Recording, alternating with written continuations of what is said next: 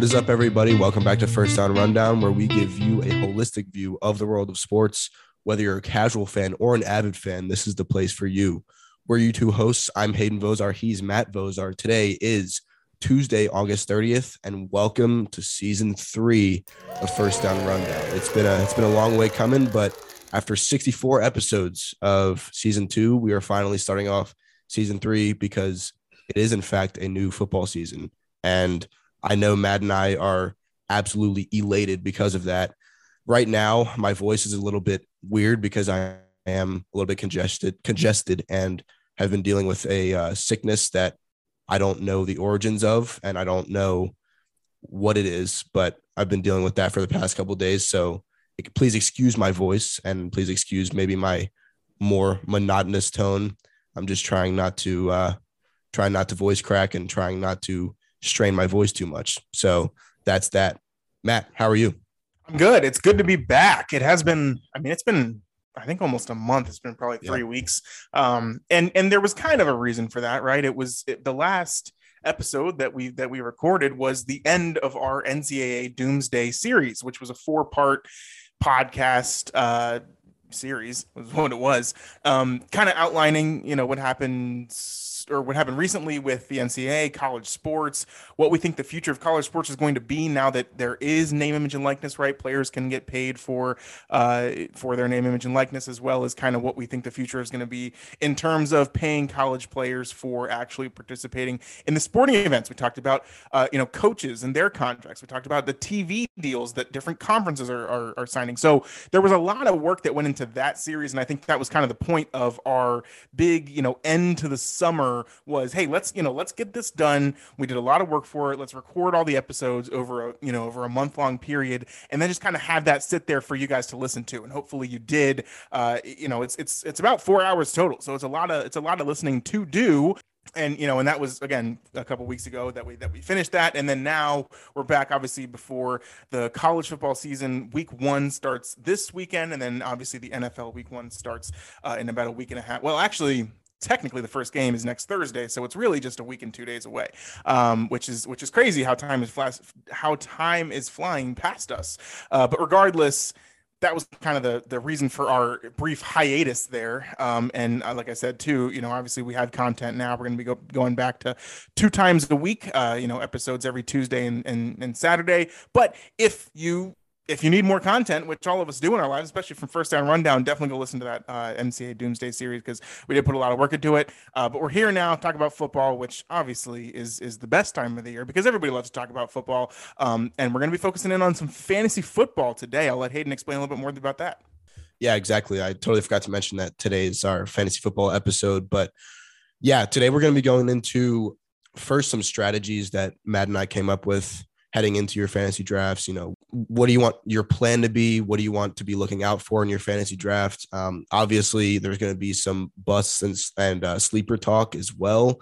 So you guys will hear that after we give our strategies. But we kind of wanted to order this episode strategies first, and then give our specific busts and specific breakouts that we expect this season, because we want the strategies to kind of be the focal point of this episode, because I'd imagine if you're listening to this, you've probably done a lot of your own research on fantasy this year and kind of the outlook on certain players leading up to this season, because there's been so many free agency moves and trades and everything like that have really shaken up the field in terms of good players being on other teams. We got Devontae Adams on the Raiders and Allen Robinson now on the Rams, which he's probably going to be in the conversation of fantasy, which he hasn't really been in past years, or if he has been, he hasn't really played to expectations, I would say. So there's a lot of different factors that go into the players themselves this year, but also, we just kind of want to go over some more general strategies of what we're looking for as we draft. I've already had 2 fantasy drafts so far, and I have another one this Thursday, which Matt is also a part of. So we'll see how that goes. But yeah, really excited to get this episode going. And without further ado, let's just get right into the strategies. So this one may be obvious. This is the first one that I have, but do not go QB until the 7th, 8th, or 9th round. Now, this is an exception to leagues that really value QBs. So, for example, the one that Matt and I are in on Thursday, or that's drafting on Thursday, that league really values QBs in the sense that the QBs get 6 points for passing touchdowns instead of the standard 4. And they also get an extra 5 points if they go for 300 passing yards or more in that game. So in that sense, QBs can score, I mean, easily. Like the better QBs can score, 35-ish points per game, really. If they're at the top of the fantasy list. So in that sense, QBs should be going early, maybe even like first or second round for the elite QBs, and then kind of the mid-tier QBs go more towards like the 5th or 6th round, I would say. But yeah, those are really the only leagues where QB should be going early. I would wait until the 7th, 8th, or 9th rounds to get a QB if you're in a standard scoring league. And whenever you do, obviously always be aware of the rushing upside of QBs. Jalen Hurts is one of those QBs that last year surprised everybody with how much he was scoring because of his rushing touchdowns and his rushing yards each game. You don't really think of Jalen Hurts as being one of the elite QBs in the NFL, which he might become one of those, hint, hint. But I'm a huge Jalen Hurts fan, by the way. But yeah, I mean, when you think of the elite quarterbacks in the NFL, you don't really think of Jalen Hurts, but because of his rushing upside, he's so valuable to fantasy. So just have that in mind while you're drafting. Obviously, you don't have to go by the whole 7th, 8th, or 9th round QB trajectory, but just I would say if you're thinking about going for a QB early, just think about the effect that has on the rest of the drafts. If you go Josh Allen in the 3rd round, say, which I think is around his ADP right now, if you go Josh Allen in the 3rd round, you're skipping out on, a possible wide receiver 2 or a possible running back 2 in that situation. So just be thinking about that. That's my first one. Matt, what do you think about that? I like it. I can kind of see either perspective, though. I think that it was actually probably, I mean, we've been doing fantasy football for, like 10 years now. And back then it was like, you have to get the quarterbacks the fastest possible because, there weren't too many of them. But they were also kind of the stars of the show, and that's who you relied on for all your points every week. But there hadn't been, back then too, there hadn't been such a deep, investigation with how, the analytics of fantasy football work nowadays. And obviously PPR wasn't even a thing back then, points per reception. So for those running backs and receivers that do get a lot of catches, that didn't even really matter. Right. And on top of that, there wasn't too much, I guess, universality. I don't even know if that's a word, to explain how these players are going to be receiving their points, right? It wasn't, okay, well, this is the decided way on how we're going to do this. So there's been a lot of kind of forms of how this has evolved over the years. And to the point where now it really is one of those situations where there are so few, and I think kind of, and I completely glossed over the explanation of this. The reason why quarterbacks were before so heavily relied upon and everybody went for them in the first pick, to where now it's kind of almost the opposite, where everybody's like, oh, well, you can get a quarterback whenever you want, is because there are so few skilled, reliable, skill position players, the running backs and receivers. There's so few of them that you can really, we're going to get you a certain amount of points every single game, right? So those stud running backs, I mean, we see it in the NFL now. Probably half of the teams are doing a running back by committee, which is essentially, you don't really have one guaranteed running back who's going to get all the volume. It's going to be 2 running backs, possibly 3 running backs, right? And so you're not going to draft a running back from one of those teams because you don't know, you do know how much work they're going to get. And it's not as much as, other guys or other teams who have one guy who's going to be their guy who they're going to give the ball to every time.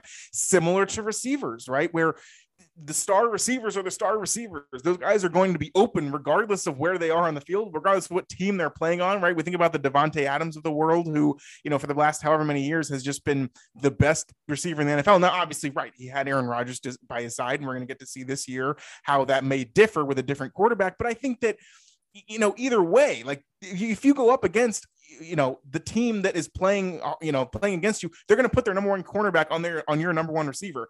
And it's really amazing to see that some of these receivers, it doesn't matter who's guarding them because they're going to get open regardless. So those are the types of players that you really need to get early nowadays. And that once that kind of, that first wave of guys who are that skilled and are always going to be open and always going to be getting you fantasy points, and also who aren't, injury prone too much, because that can also derail a season for any fantasy football player. Once you kind of get past that wave of guys, it is a little tough to find those diamonds in the rough, those guys who are going to get you a ton of points or on a consistent basis. And so that's where you kind of see this evolution of, well, hey, the quarterbacks are the ones getting all the points. Yes.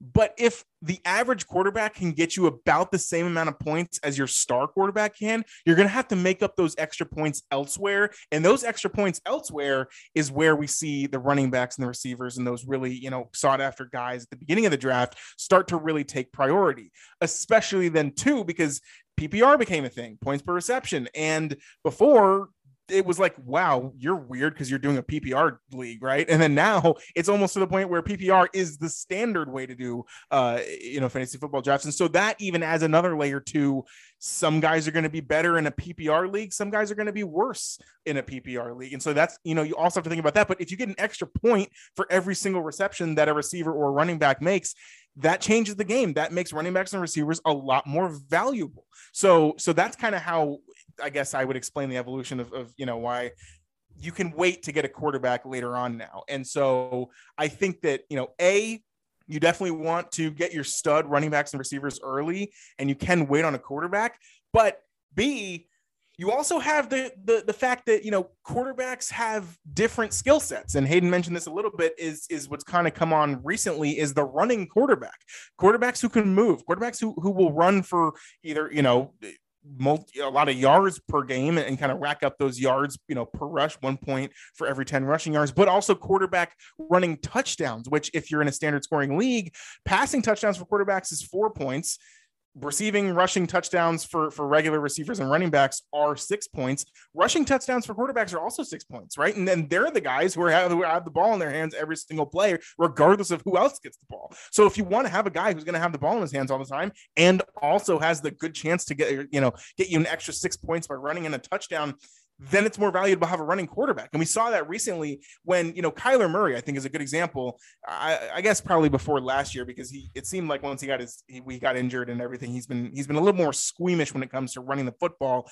But prior to last year, he was a very sought after and almost one of the top picked quarterbacks in the league, despite the fact that he never really had too much production, right? You think about another running quarterback, Lamar Jackson. Well, he came into the scene, and in his second year, he won the NFL MVP, right? And his team was number 1 seed in the AFC. So it's like that guy had extreme success. And we can see that, yes, of course, he's going to get you points throwing the ball. He's also going to get you a lot of points running the ball. But Kyler Murray never really had that MVP level season. He never really had playoff success, but still, I mean, he's always going to be picked in the top 5 just because you get that rushing upside. So that, I think, kind of is a game changer when you're talking about, and Hayden mentioned perfect example is Jalen Hurts, right? Who he doesn't really, and even Kyler Murray, I mean, he'll still throw the ball. He'll get you a 300-yard game, 400-yard game with, a couple touchdowns added onto there, which is a huge passing performance. Jalen Hurts, at least so much as we've seen now, hasn't had those amazing passing seasons. Last year, I think he only threw for 18 touchdowns, right? Which is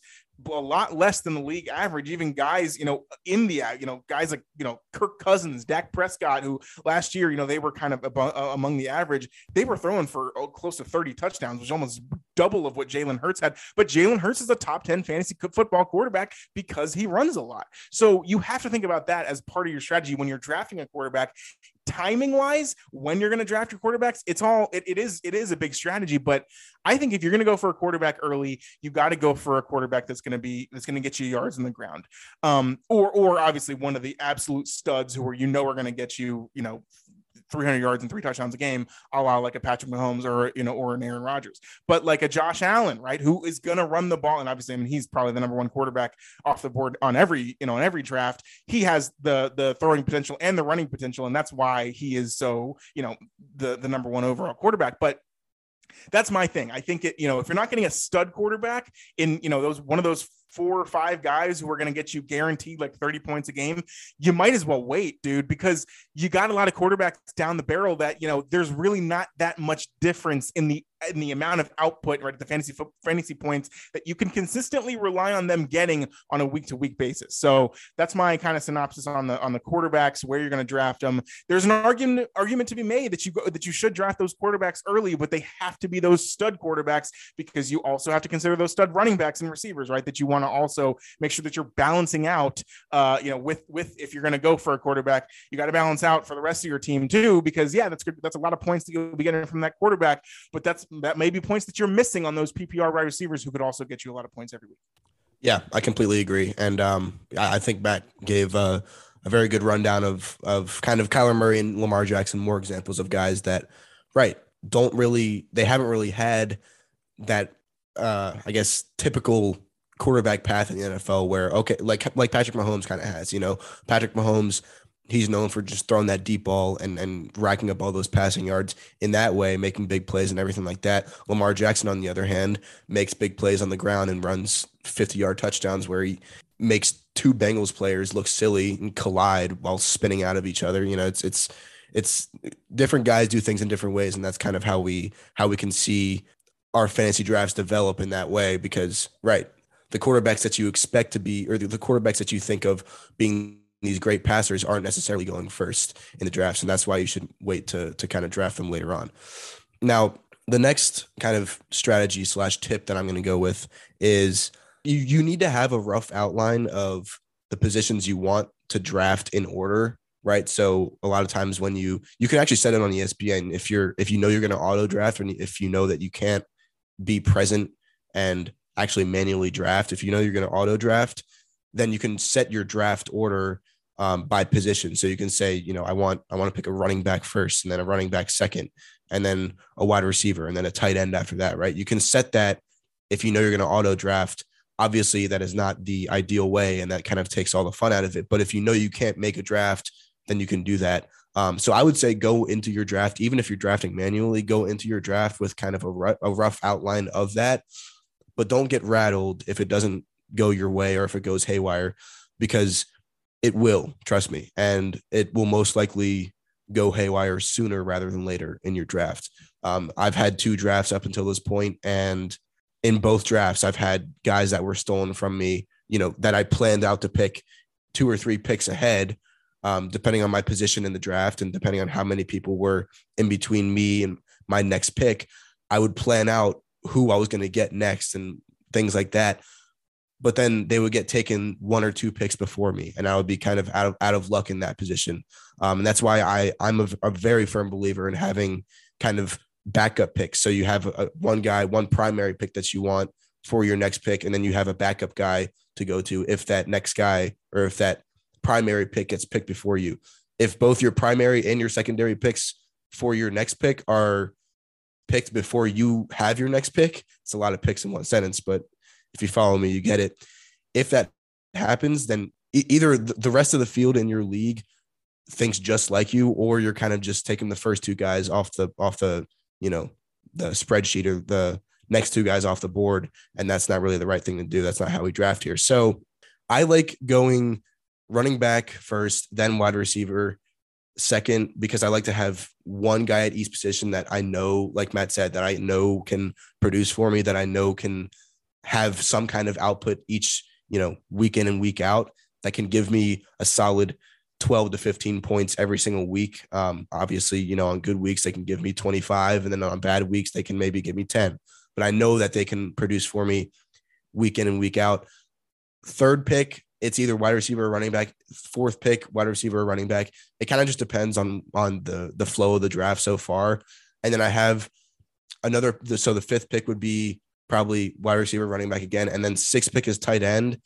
And I have picks 3 through 6 highlighted, because honestly, I think that's where most drafts are made, because that's where you get the guys that aren't, like Matt said, they aren't bona fide studs, but those are guys like the Cooper Kupps of the world, right? Not many people were drafting Cooper Kupp in the first round, if anybody, last year. And look what he did. He tore it up, and he won the Triple Crown, and he won a lot of people fantasy leagues, and a lot of money from fantasy. So, right. It's Cooper Kupp is kind of the perfect example of a guy that was drafted probably in that round 3 to 6 range, maybe even later in some drafts, and he became the guy who won a lot of people fantasy leagues. So that's why I have that rounds 3 through 6 highlighted, because that's where you really need to focus in on who you're getting. Rounds 1 and 2, you're going to get a stud. If he doesn't turn out to be the stud that you expected, I had Nick Chubb in all 3 of my leagues last year. I drafted him in the first or second round in all of them, and he turned out to not really be the running back I was looking for, and he turned out to not really produce as much as I was expecting him to, because Kareem Hunt took a lot of the workload in that offense last year, and probably will again this year. He was looking in the trade talks, and apparently he wanted a trade earlier in the summer, but he never really got it. So he's still with the Browns this year, but the Browns offense is I mean, it's just kind of a mess right now. They thought they had their star quarterback, and they don't until week 13 now. So, right. There's going to be guys that, that you draft early in those first and second rounds that you think are going to be studs, but they turned out not to be. Maybe they get injured like Christian McCaffrey and Saquon always do. But right, those rounds 3 to 6 are really where you need to be looking for those important picks. And that's really those crucial picks that I think you need to have. Now, I will say that I have tight end at number 6 or at round 6. I will say that tight end is also kind of one of those positions. It's like quarterback, where you're going to see a couple tight ends like Travis Kelce and Mark Andrews go in the first and second round. I've seen Travis Kelce go in the first round, I think, in both my drafts so far. And in a PPR league, he's super valuable because he's averaging like 7 or 8 catches per game, right? So that's 7 or 8 free points every week. But you're going to have also those, kind of sort of mid-tier, but also kind of high upside guys like Dalton Schultz. You're probably not going to see those guys go until at least round 6, right? So you've got a huge disparity between Travis Kelce and Mark Andrews going in the first and second rounds, and then Dalton Schultz going possibly in the 6th or 7th round, right? You see a huge disparity between those guys. That's just kind of for you to figure out if you really want to go tight end in those first 2 rounds. Personally, I wouldn't. Maybe unless Travis Kelce was the for sure best pick at my pick, which I haven't had to have that battle in my head yet. And I hope I don't have to have that battle, because I don't really want to draft a tight end in the first round. But if you have an opportunity to, and if it's the best opportunity for you at that point, do it. But I'm also kind of a firm believer in, okay, there's going to be other tight ends out there that are going to get you 10 points a game, right, in a PPR, and it's going to be okay. Those guys like Dalton Schultz, TJ Hawkinson, he's kind of like on the cusp of that elite tier / mid tier, just because he has Jared Goff throwing him the ball. But right, I just got TJ Hawkinson in one of my leagues, and I'm happy with it because I got him in probably the 7th round-ish, and he's going to give me a solid, 10 to 12 points each week, I believe. So that's kind of where I wanted this third point to go, was having a rough outline, but not necessarily sticking to that outline for sure, because it's going to go haywire, and you kind of just have to adapt based on everything that's happening in your draft already.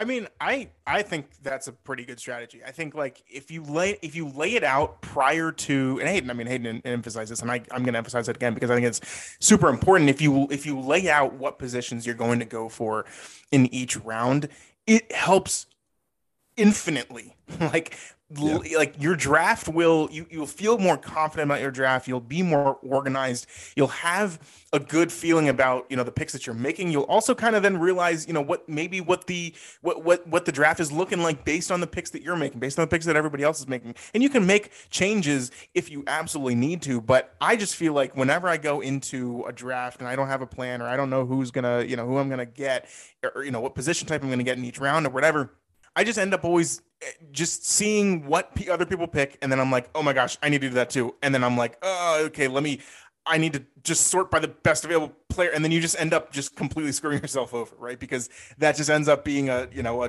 dud pick, or a few picks in a row where you're picking teams or players on the, opposite bye weeks or whatever it may be. So I think that's a good plan. And I think, right, when Hayden walked through how he sees fit in terms of justifying why those position types are supposed to be picked, or why he likes it. But I agree at the times that they are, because you do want to balance out what you're getting, but you also want to be able to find the valuable picks within the way and the flow that the draft is going. And especially too, this is another point I wanted to point out too, because if you're doing an offline draft where it's in person and you got the big draft board and everybody's putting their stickers up and stuff, that I think those are the most fun drafts, by the way. If you can get in one, do it. It's just tough to, with everybody's schedules these days and everything, it's tough to make that happen. But anyway, if you're doing an online draft, which I feel like, probably 80% of fantasy football drafts are online at this point. Anyway, you only in most cases, I think if they don't, if the commissioner doesn't like change around the strategy or the draft settings or whatever, you only have a minute to make your pick, or like maybe just a little over a minute. And that's not a lot of time, right? I mean, if you're in person, you can just goof around. It'll be like, people are talking, people are yelling, and you kind of over there got a couple minutes to break down who's been picked so far, who you think you're going to go after. But if you're doing an online draft, like, forget about all that. Like, you got to make your pick, or else it's going to be picked for you, and that's the worst thing to end up with. So I think having that position layout is what makes it easier to look at how the draft is going, understand the flow of it, but then kind of analyze your picks and then what you want to do next time. That way, as soon as you pick one player, you're already gunning for that next player that you're going to pick in a position type that you've already outlined prior to the draft. And then two, you can begin to look at that position type before your pick is even up, right? You got a couple minutes before your next pick. Well, usually probably like 10 or 15 minutes before your next pick. But there's players going every other minute after that, right? So if your running back is the next pick, you go to the running backs. Well, there's probably potentially going to be 5 running backs off the board by the time the pick gets back to you. And so who knows what that's going to look like the next time. Whereas if you don't have a plan to go for a running back the next pick, you're just watching guys fly off the board regardless, and you're on the top overall picks, and you don't see any running backs within that, 10 or 20 people that are the players that are showing up as like the best available, and you don't see a running back. Well, you might just pick a random wide receiver, and that's not what the best strategy would have been for your team based on your position and everything else, right? So it is super important to go into your draft with a plan. And another byproduct, and this is kind of my next strategy, but also is a byproduct of Hayden's, is you got to have, obviously, right, with an outline. It's important because one of the consequences of not having an outline is that you'll end up stacking your bye weeks, which is a really important concept that I think that, obviously it's pretty basic. But at the same time, you want to stack your bye weeks accordingly, right? Which is either, because obviously you can't start your players when they're on their bye week. And so there's 2 options for this, really, which is kind of, there's an original option, which is, what most people go with. And then there's kind of another option, which is pretty fun. And that's actually the one that I usually go with. The first option is spread out your bye week such that, you pick a player who has a bye week on week 8, right? Your next player, make sure that they don't have the bye week on week 8, right? You pick another bye week 10, okay? Your next pick a player that doesn't have a bye week on week 8 or week 10, right? And then you kind of go down the line. You get the point. You're spreading out your bye week such that one player, and again, these are probably going to be your starters on most weeks out of the NFL season. One player's on a bye week. That's okay. You got the rest of your good players, your solid players that you draft at the beginning of your draft, and you can make up for that one person that's on that bye week and start one of your bench players, right? That's what we all do. The other side of this coin, which is the really fun side, and the one that I probably end up doing a lot, whether I play, sometimes I planned it out and sometimes I don't, and it just ends up being this way anyway, is to stack your bye weeks completely so that you have all the players who have the same bye week, and essentially you just forfeit that 1 week. Now, there's obviously positives and negatives to doing this strategy, but if you think about it, right, let's say that you have a Derrick Henry, right? And his bye week is whatever. I don't know what his bye week is. Let's just say, for example, it's week 11 is a bye week, right? And you have all the guys the rest of your players are on different bye weeks. And so we get to week 11 and you can't start Derrick Henry because he doesn't have his, or he's on his bye week, right?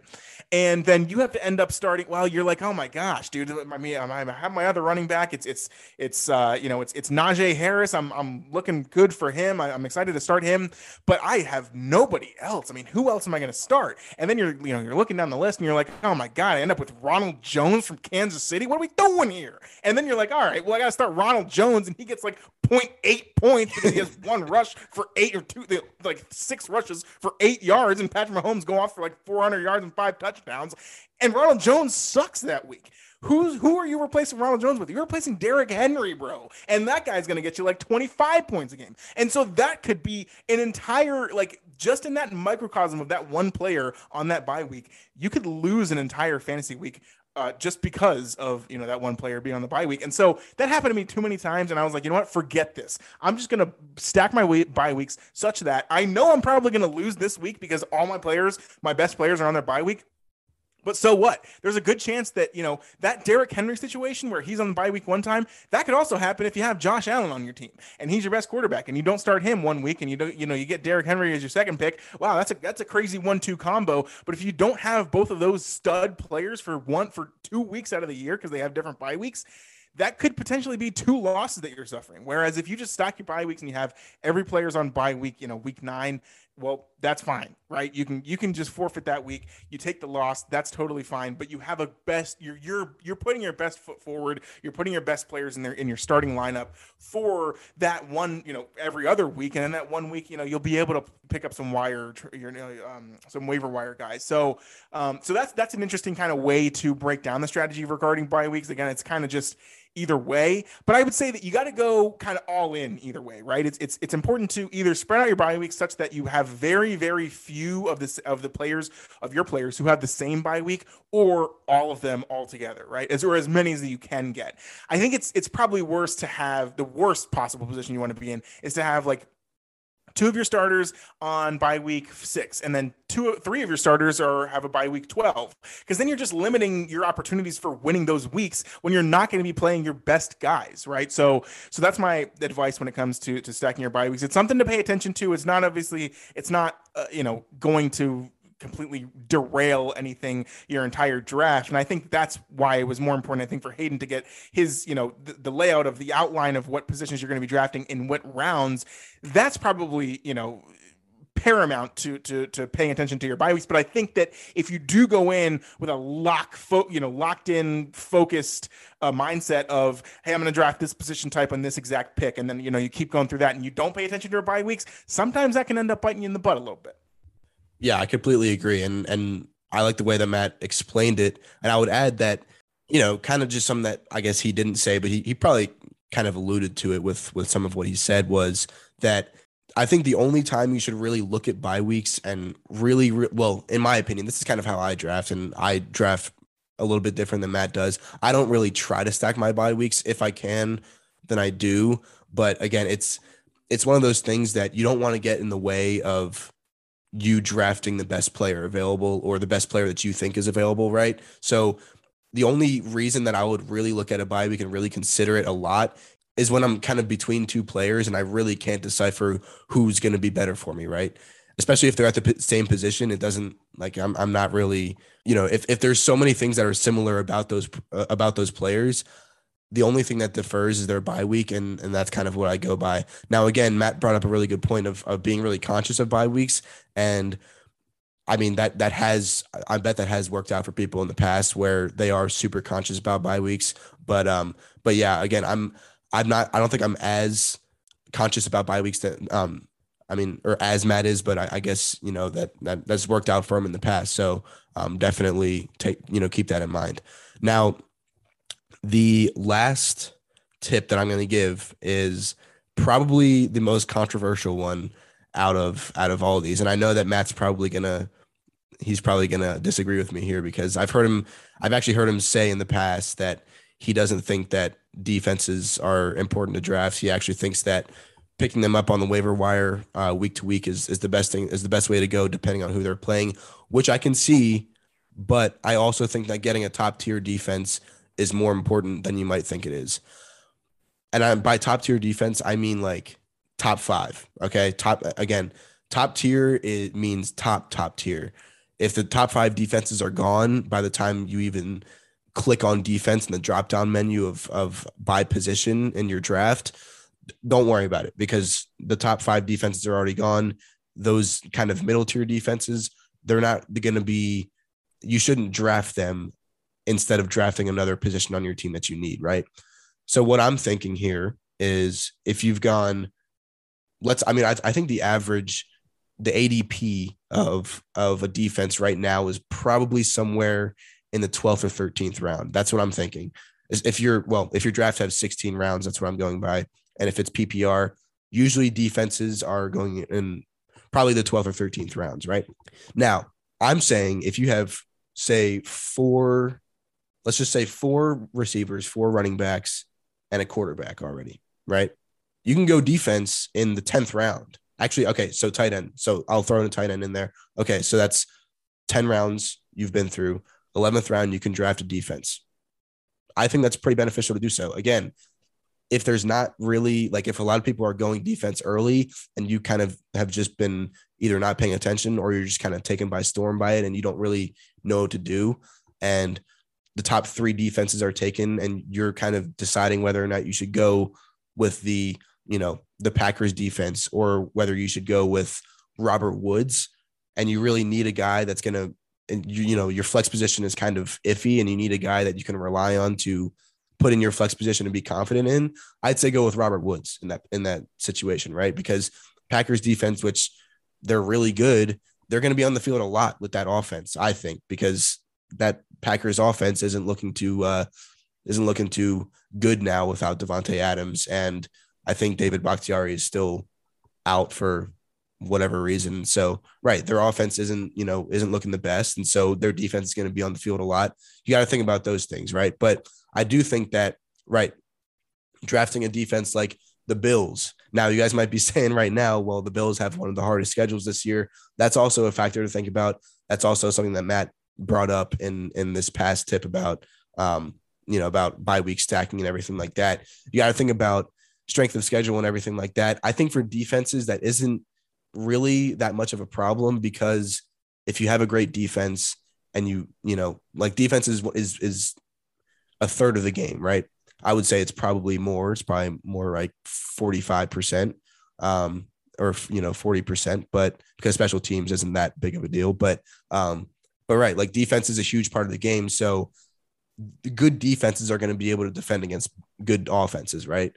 That's just how it works. So I think that going with a top tier defense, earlier than even a QB, if QBs are going late and defenses are somehow going early, get that defense before a QB, because I think that, you start out with 10 points with a defense or even 15 points in some leagues. I know that that's the way it is for the league that we're drafting on Thursday for. A lot of times defense is right. If they're not allowing a lot of touchdowns, even if they're not getting a lot of interceptions or a lot of fumbles, if they don't allow a lot of points, they're going to score 8 points, right?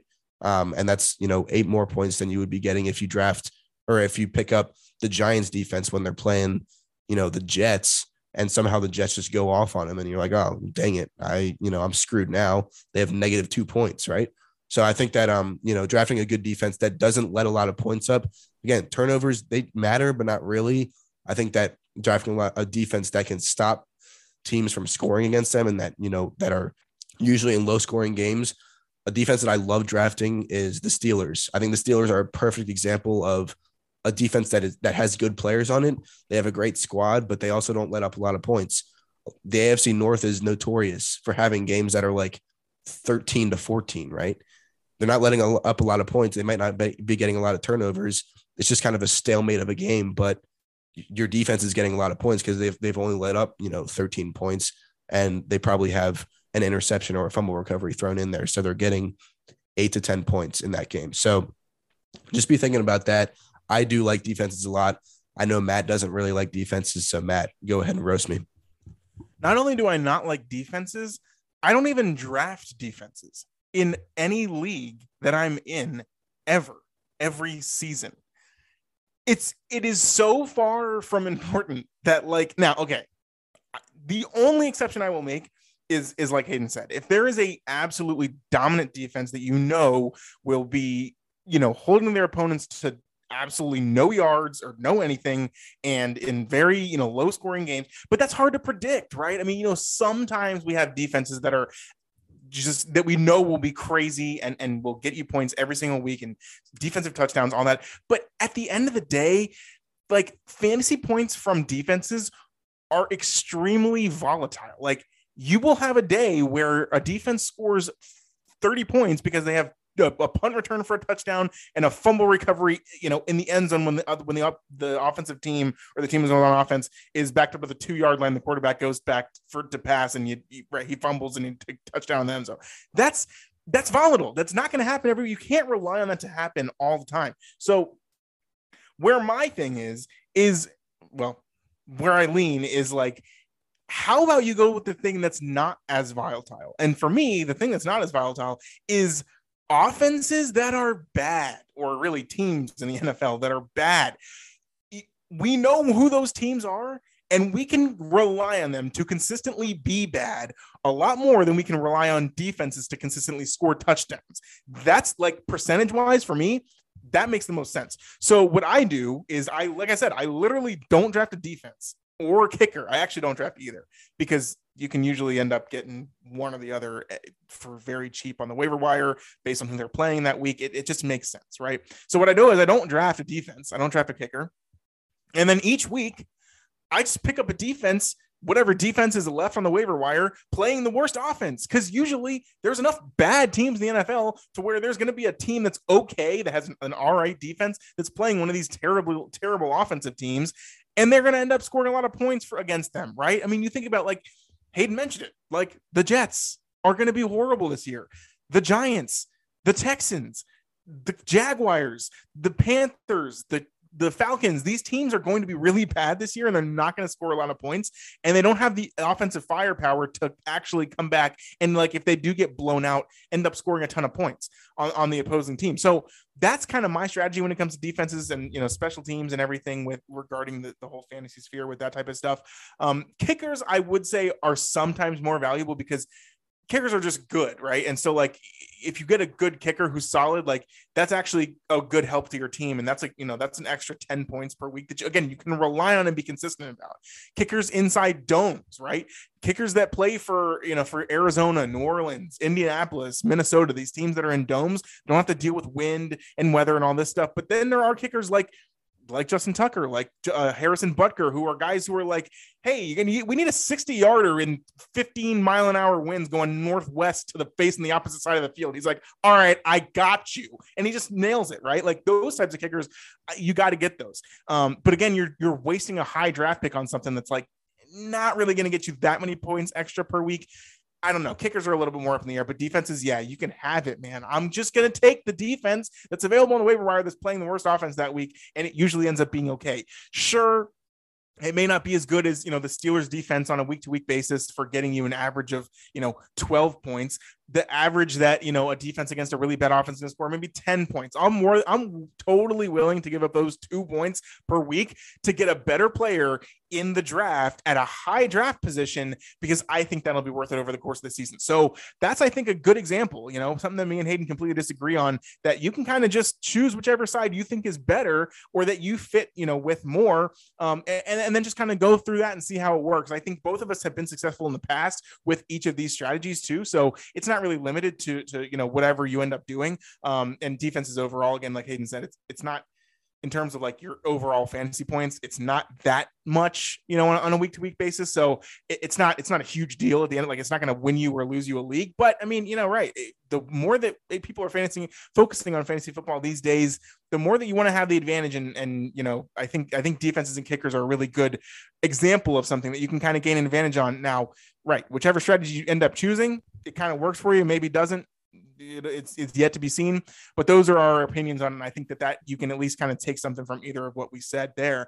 So there we go. That was, I think, our, a good list of our strategies for the fantasy football, just in general for this upcoming season. And now we're going to go into it's individual players. So we're going to do one category of players that we think will be busts for this upcoming year. And then we're going to do players that we think are going to be breakouts. We're also going to maybe include some sleepers in there. And so we're going to do 3 players each, 1 quarterback, 1 receiver, and 1 running back that we think are going to be a bust, and then 1 quarterback, 1 running back, 1 wide receiver that we think are going to be a breakout or a sleeper. So Hayden, you can go ahead for your first bust and give me a wide receiver that you think is going to be a bust this year. All right, my wide receiver bust this year is going to be DJ Moore. Now, if you guys are familiar with the beginning of the season last year, I think DJ Moore led the league in fantasy points for, I don't know, the first 3-4 games, and everybody was like, oh my gosh, DJ Moore, he's crazy, right? He's got Sam Darnold at quarterback. Sam Darnold is not renowned as, one of the better quarterbacks in the league, and he's not even a starter anymore because Baker Mayfield is, and now in Carolina. But right, DJ Moore is having a heck of a season, beginning of the season last year, and then he kind of went downhill. I don't even know I can't remember if he got hurt or what happened to. I think he kind of just stopped really producing that much. But he kind of went downhill, and I don't expect him to have near that kind of season this year. Again, he's being. I think I'm kind of basing this off of where he's being drafted, his ADP. I don't have it pulled up right now, so I don't know. But based on what's been happening in my drafts, DJ Moore, he's probably been drafted in like the 3rd, maybe 4th round. I don't think he's that valuable. He is the number 1 receiver in Carolina. They also got Robbie Anderson. I forget who their wide receiver 3 is. They got Christian McCaffrey, who's a huge part of that passing game, right? So he's taking a lot of targets away from DJ Moore. So if you're in a PPR league, yes, DJ Moore might produce some yards and some touchdowns, but I don't know if he's going to be producing as much volume as you'd like to see, or as many targets as you'd like to see. Again, Baker Mayfield is now the quarterback in that system. Do I trust him a lot more than Sam Darnold Sam Darnold? No, I don't, because he's Baker Mayfield, and he didn't really produce in Cleveland. He's been pretty good in preseason so far, but yeah, he's strutting his stuff against 3rd stringers. Come on. What do you expect? He's going to be right. He's had starting experience in the NFL for a couple of years. He's going to be good against the guys that are not able to start in the NFL, right? So I think that you're kind of seeing some inflated stats in preseason from Baker Mayfield. I don't think that he's going to have that same success against the great defenses of the league. Carolina, I forget who their first game is, but I think it's against Cleveland. Baker has a revenge spot against his former team. Right. And the Cleveland defense is pretty good, I'd say. With Myles Garrett coming at you, you're probably, he probably went up against Myles Garrett quite a few times in practice over in Cleveland, but I don't think that DJ Moore is gonna produce a lot because of the lack of targets and because of who's throwing to him. So there you go. Yeah, I don't know. It's tough. I think Hayden's got a good point there. I think it just is going to depend on the transition between what Sam Darnold was able to do for this offense versus Baker Mayfield. I think we can all agree that Baker Mayfield's a better quarterback. Now, he did have a lot of weapons in Cleveland, and I feel like they kind of always ended up underwhelming, right? It was Jarvis Landry, it was Odell Beckham, it was, all these guys, and it was kind of just like, hey, he never really got there, right? Now they did have a good running attack in Cleveland, so it was kind of, a little bit of a moot point there. But I think DJ Moore's gonna be a little bit. I think he's going to be okay, because I do think that he's still going to get that target share, right? So he's going to get a lot of passes thrown to him. Hayden mentioned they have other receivers. They have Christian McCaffrey. I get that, but he's a proven receiver and he has good skills. So I don't know. I think he could be good, but I can also definitely see the case for him being a bust. My bust for the wide receiver position, DK Metcalf. Yeah.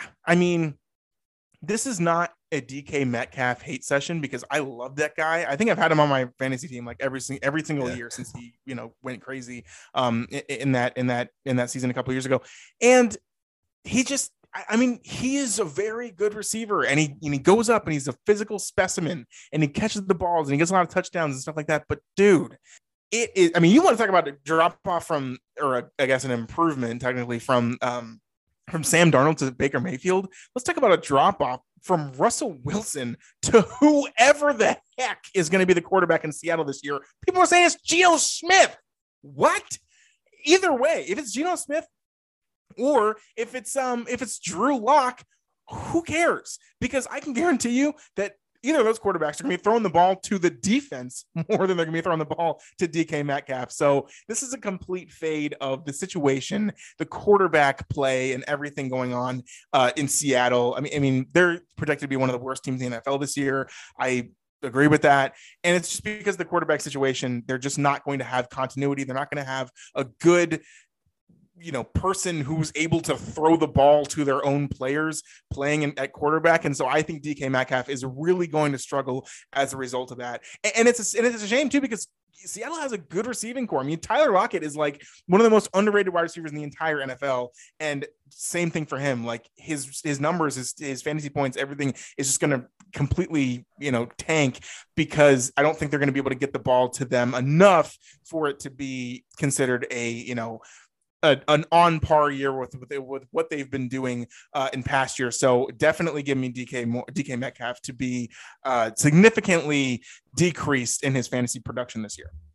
Man, I don't know why you're hating on my man Geno Smith, because there was one game last year where it was the game that Russell Wilson got hurt at first, and then I think it was like his thumb or whatever, and Geno Smith came in late game situation. I think it might have even been overtime or something like that, and he threw like this absolute dime. I think it was to DK Metcalf too. And he threw it was like the second play in the game.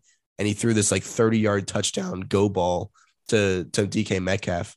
And he turned out to be a score. And he was sitting back there like surprised at himself for throwing that. But no, yeah, I mean, on a consistent basis, you're not going to really have much production from Geno Smith. So yeah, you can't really argue with that DK Metcalf pick for the bus here. But moving on to running backs. A running back that I think will bust this year is Javonte Williams. Now, Javonte Williams, he didn't really have the best season last year. I don't have these like ADPs and stats from last year up right now, but I mean, a lot of people are drafting him pretty early. I think he's probably in the top 10 running backs for this year, which is pretty understandable, but he's also got a pretty good counterpart, Melvin Gordon, who has proven himself in the league and who's honestly a veteran at this point. And Melvin Gordon sitting right next to him in the depth chart. In my opinion, Javonte Williams, he's a young guy and he still has time to prove himself. But I think in this kind of offense, especially with Russell Wilson coming in, he's probably not going to get as many touches because they're more likely to pass the ball with Russell Wilson in the backfield. And also with Melvin Gordon taking a lot of his production last year, I think it's going to happen. The same thing is going to happen this year.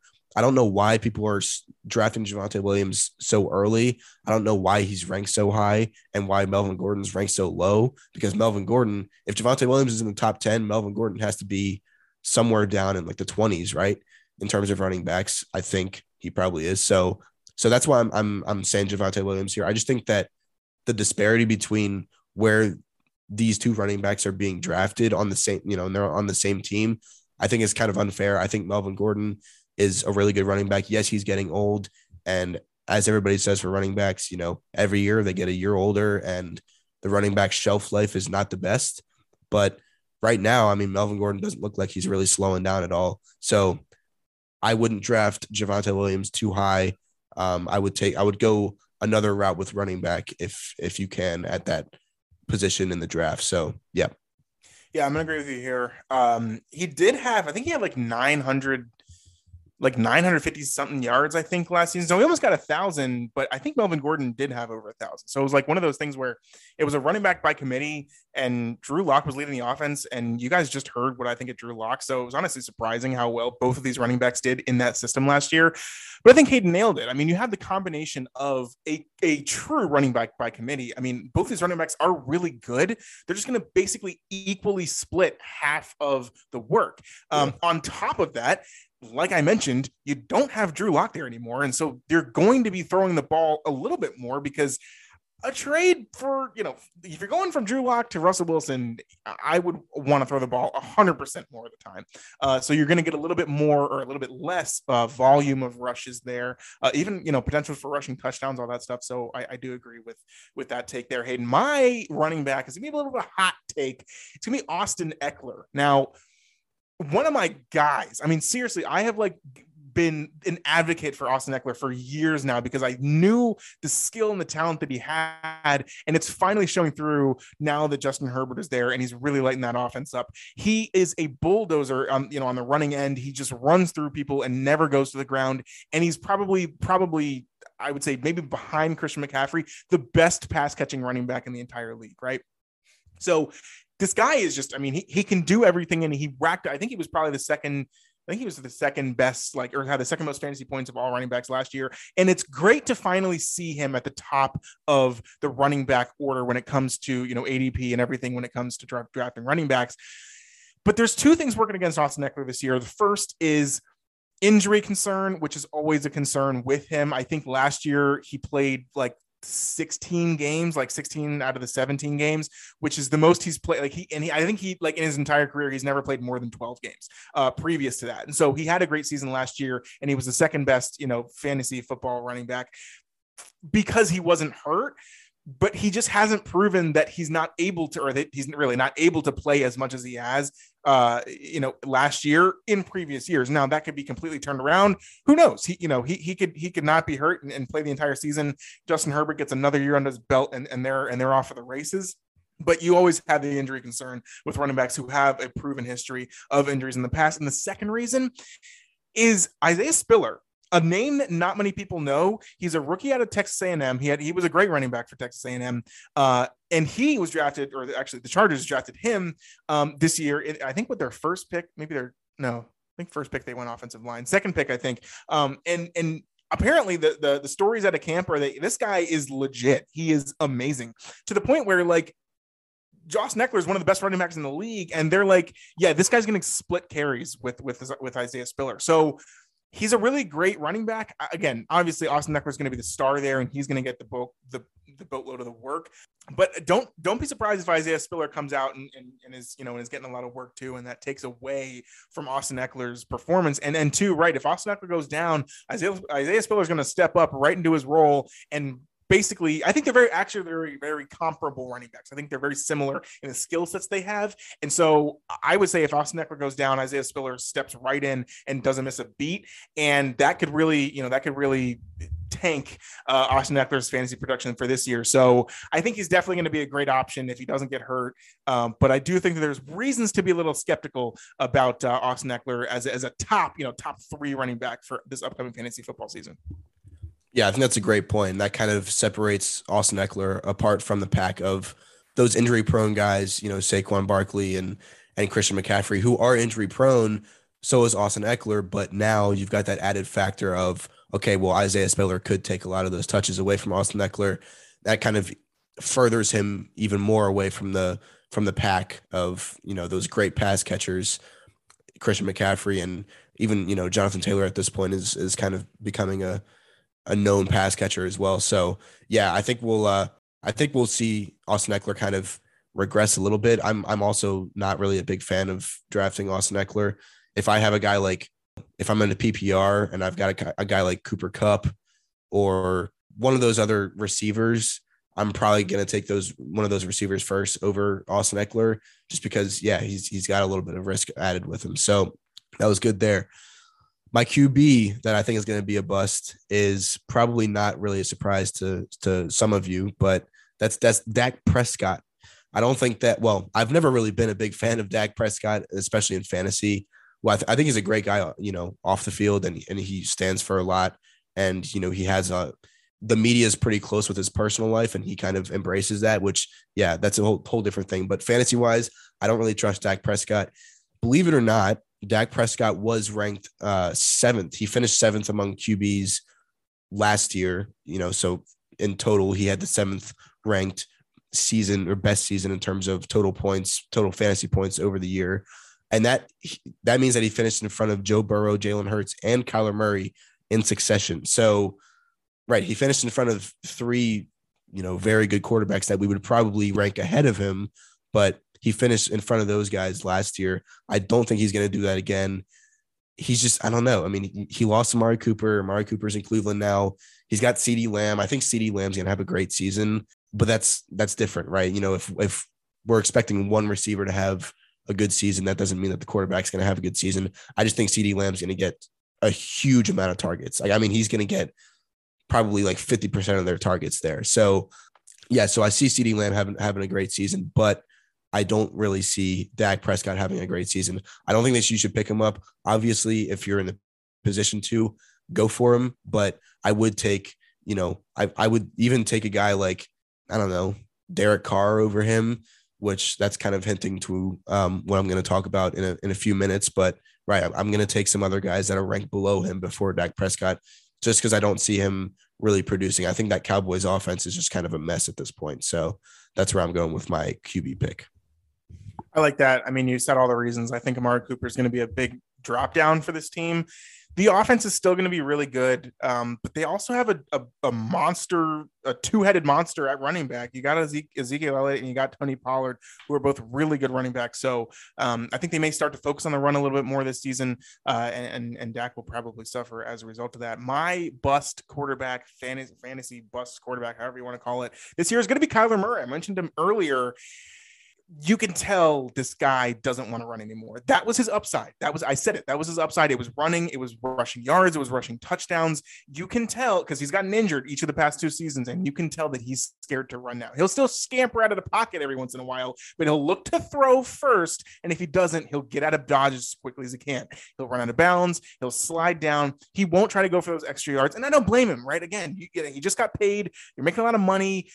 You don't want to go crazy in one run and, end your whole career on a stupid decision. So I understand the reason for not wanting to run and to be more of a pocket passer quarterback, but that equals less fantasy points. Okay. Now that's reason number 1. Reason number 2 is DeAndre Hopkins is suspended for the first 6 games of the season. I think that we kind of are getting a little bit where nobody really thinks about that, but it happened and it's a thing. And so that's a reality that's going to set in. And I think there was something like 30% of the throws were going to DeAndre Hopkins, at least in the last, couple of years they've been together in Arizona. And I think that with not having that option, they don't really have a great number 2. And so as a result, I think we're going to see some drop off there from Kyler's passing ability. The Cardinals just in general, I think they always start hot and then they suck at the end of the year and they can't perform in the playoffs. I only think that's going to continue this year too. So, and they're in a tough division, right? I mean, Jimmy G just got signed back to the 49ers. The Rams just won the Super Bowl last year. They got a tough schedule. So I think that you're going to see a lot of, you see a lot of, I think, drop off from Kyler Murray this year. So I'm going to have him as my bust on the quarterback side. I like it. I don't really like Kyler Murray either in fantasy. I agree that there's been a trend of him looking like the league MVP through the first 5 or 6 games, and then he just falls off a cliff the rest of the season, whether he gets hurt or he just starts playing bad. I don't know. I mean, he played 14 games last season, so he missed 2 games, but right. I mean, he's a good quarterback. Again, he has that running upside, and even if he's scared to run, like, he's still super fast and runs like a chicken with its head cut off. But I mean, I think that he's what, like 5'10", maybe 180. I mean, I wouldn't want to run either. I mean, I'd be getting thrown around like a rag doll if I were him. So, and he does, honestly, when he gets tackled. So, I think that he has reason to be scared to run, and that should be a reason to that's a reason for him to be lower on your list going into this fantasy season. All right, moving on to breakouts and sleepers. My first one is, we're going to go wide receiver, running back, then quarterback, like we did last time, or for the busts. So my breakout this season is going to be Jerry Jeudy. Now, a lot of people, if you've been looking super into fantasy, a lot of people have been looking at these Denver wide receivers, Courtland Sutton and Jerry Jeudy. A lot of people have been saying, okay, Jerry Jeudy won't be getting as much production as Courtland Sutton because Russell Wilson likes to throw to the sideline, because Russell Wilson isn't as tall as most other quarterbacks. He can't really see over the line that much, and therefore he doesn't pass over the middle that much. And the slot receiver is usually the one going towards the middle. He, catches more passes over the middle, whatever. And Jerry Jeudy is a slot receiver. That's true. And I think that Russell Wilson, I think the league average for throwing across the middle is something like 40% of the time. 40% of passes are over the middle and between the hashes. But Russell Wilson, I think, is like, he throws 25% of the time over the middle. So that's kind of just a little bit of a stat to kind of get your mental gears flowing about this this breakout pick, but I mean, I don't really think that matters. If we're being honest, you know who the slot guy was in Seattle? Tyler Lockett. Tyler Lockett was super small, and he was usually getting hit on either a wheel route that's super deep, or he was getting hit on those short little drag routes, right? Jerry Jeudy is a route artist. He's one of the best route runners in the league. I think he's probably top 3 behind Devontae Adams and maybe someone like Cooper Kupp or maybe Justin Jefferson or something. I mean, I think he's a top 3 route runner in the league. He just hasn't gotten that recognition because, right, who has his quarterback been for the past couple of years? It's been Teddy Bridgewater and Drew Lock. It's it's not a very good group of quarterbacks there. So I think we're going to see Jerry Jeudy have a better season than Courtland Sutton. I think people are projecting Courtland Sutton to be the wide receiver 1 in that offense. I don't see it happening. I think that the slot receiver has more to do. He has more options. It's just a better option to go with the slot receiver, especially with a guy that has such good route running like Jerry Jeudy. I think we're going to see him pop off this season, and I like him as a breakout. All right, my receiver is going to be Gabe Davis, the receiver for the Bills. He absolutely came on in the playoffs last year. He had monster numbers against the Patriots. They blew out the Patriots. And then I think in the game against the Chiefs, the divisional round of the playoffs, he had, I think, over 250 yards receiving, and he had 4 touchdowns, maybe 3. Either way, he's awesome, right? And you have Stephon Diggs there, who's going to get all the coverage, and the number 1 cornerbacks are going to cover him. Gabe Davis is just a great option. Josh Allen has come out and said that he loves him. He's going to try to get him the ball as much as possible. He's very skilled. He's very finesse type of receiver. And I think he's going to put up big numbers in probably the best offense in the league. So, I mean, why would you not take, and he's basically a number 2 wide receiver. I mean, Cole Beasley left, right? They don't have a star number 2 wide receiver, but I think Gabe Davis is going to become that star. And if not, he's at least going to get a lot of catches and a lot of yards because he's in Josh Allen's offense. Yeah, I completely agree with that. I got Gabriel Davis really late in in my first draft, actually. Probably got him in one of the rounds past round 10. So yeah, I think he's going to be a great option there. A running back that I think is going to break out. This is not very much of a sleeper because he's already proved himself as one of the better running backs in the league, but it's Alvin Kamara. Alvin Kamara last year was running back 9. He finished 9th in total fantasy points among running backs. New Orleans offense last year after Jameis Winston got hurt, it was just a mess. Alvin Kamara, there were questions of him being suspended this season. Those suspension talks have been postponed until at least next season. And it was for what he did at the Pro Bowl. He beat somebody up right after the Pro Bowl or something like that at a nightclub.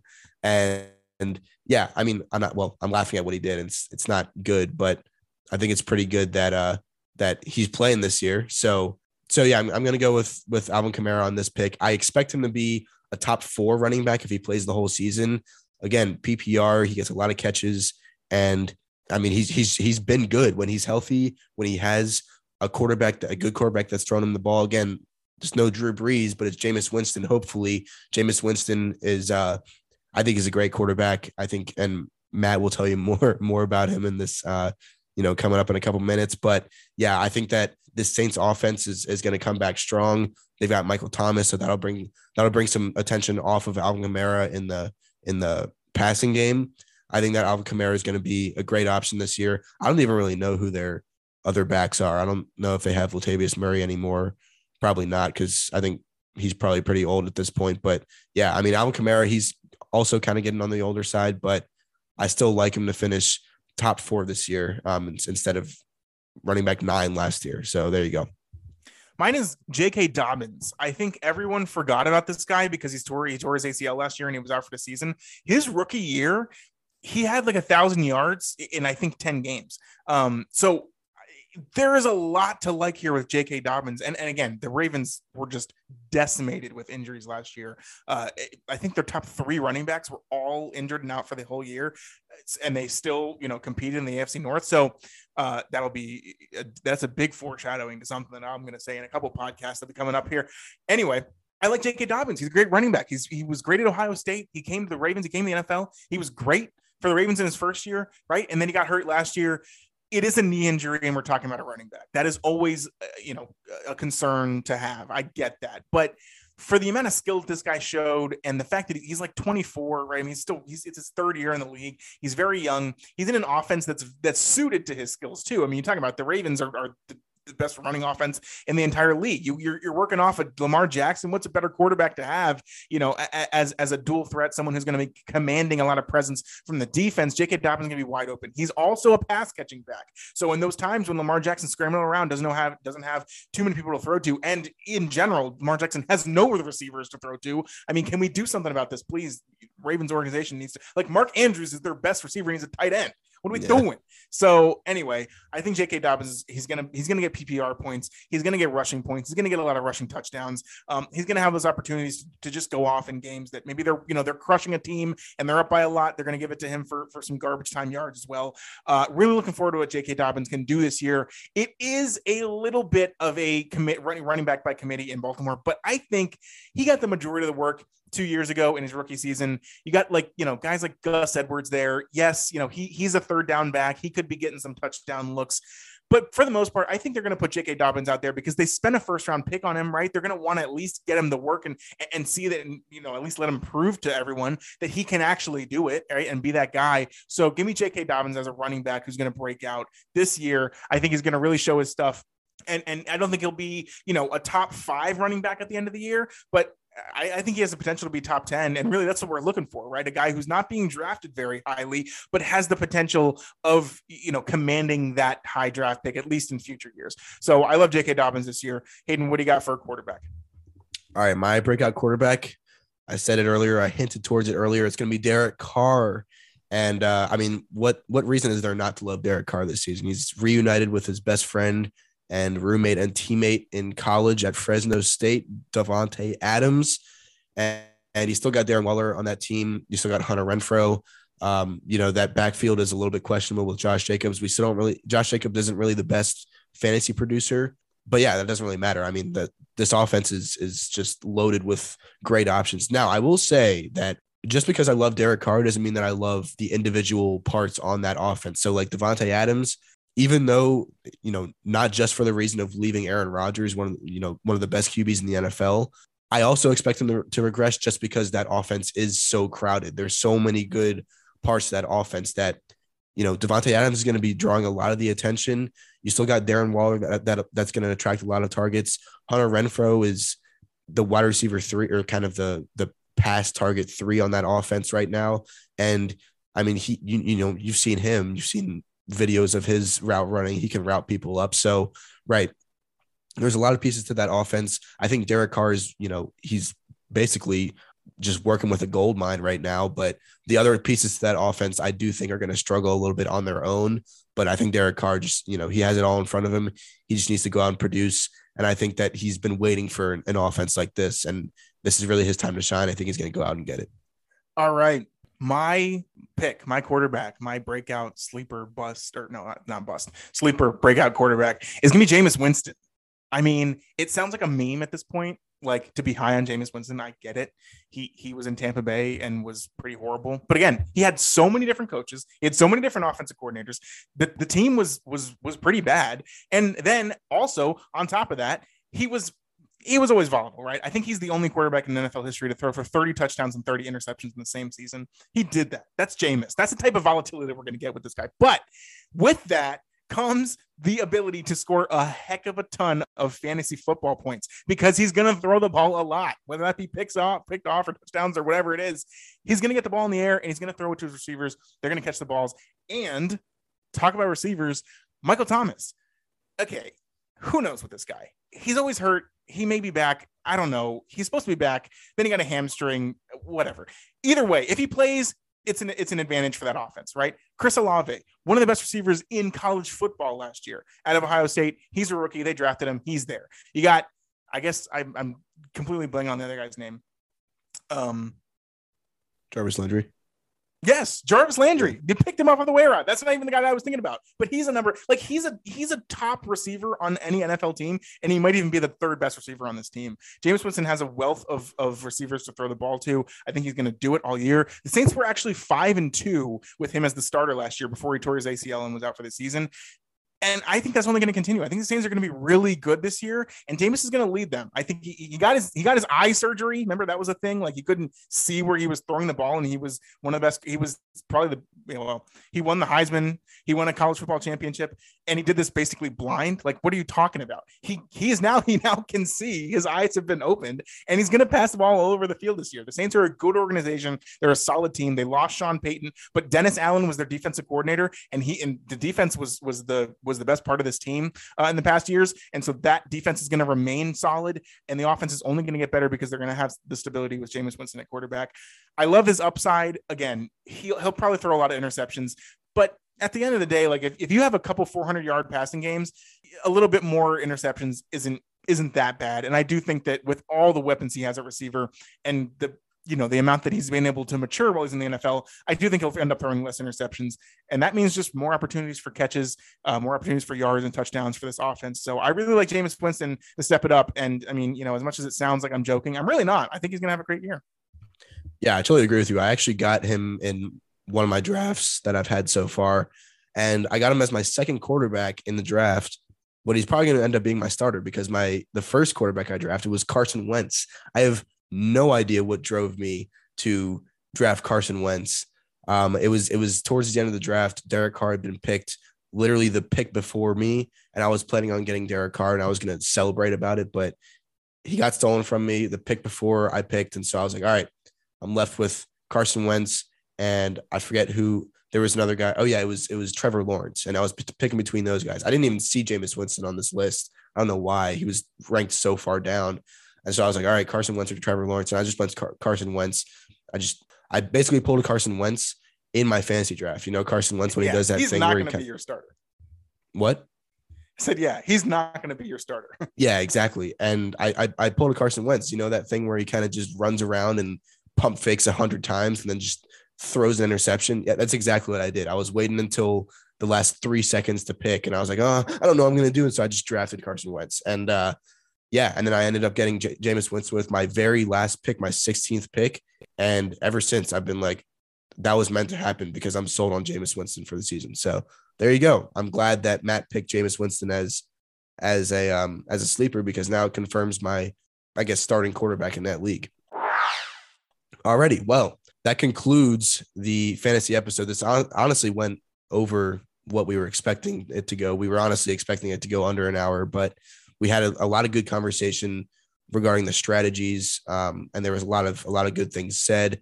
Bust and breakouts also went well. I think there was a lot of good analysis there, but I'd rather get more analysis and more time out than kind of try to make it an hour and leave some of that analysis out. So really good episode, really productive one that we had today. Like we said, Saturday or maybe Sunday or Friday or somewhere in there. Saturday's pretty busy for me, so one of those weekend days, you're going to see a college football preview coming out pretty soon. And yeah, that's going to be our next episode. And then next week, our 2 episodes next week are going to be NFL win totals. One's going to be AFC. One episode is going to be NFC. And we're going to go super in depth with those episodes. That'll be our 4 episodes to start off season 3 and to kick off the football season, both college football and NFL. So that's going to be really fun. Can't wait for football season. It's the best time of the year. It's the easiest time of the year to do this podcast. We don't really have to prepare much. We just come on here and we talk about what we know best, and that's football. So yeah, super excited to get these episodes out to you guys. I'm sure Matt is too. And with that being said, we will see you guys Saturday.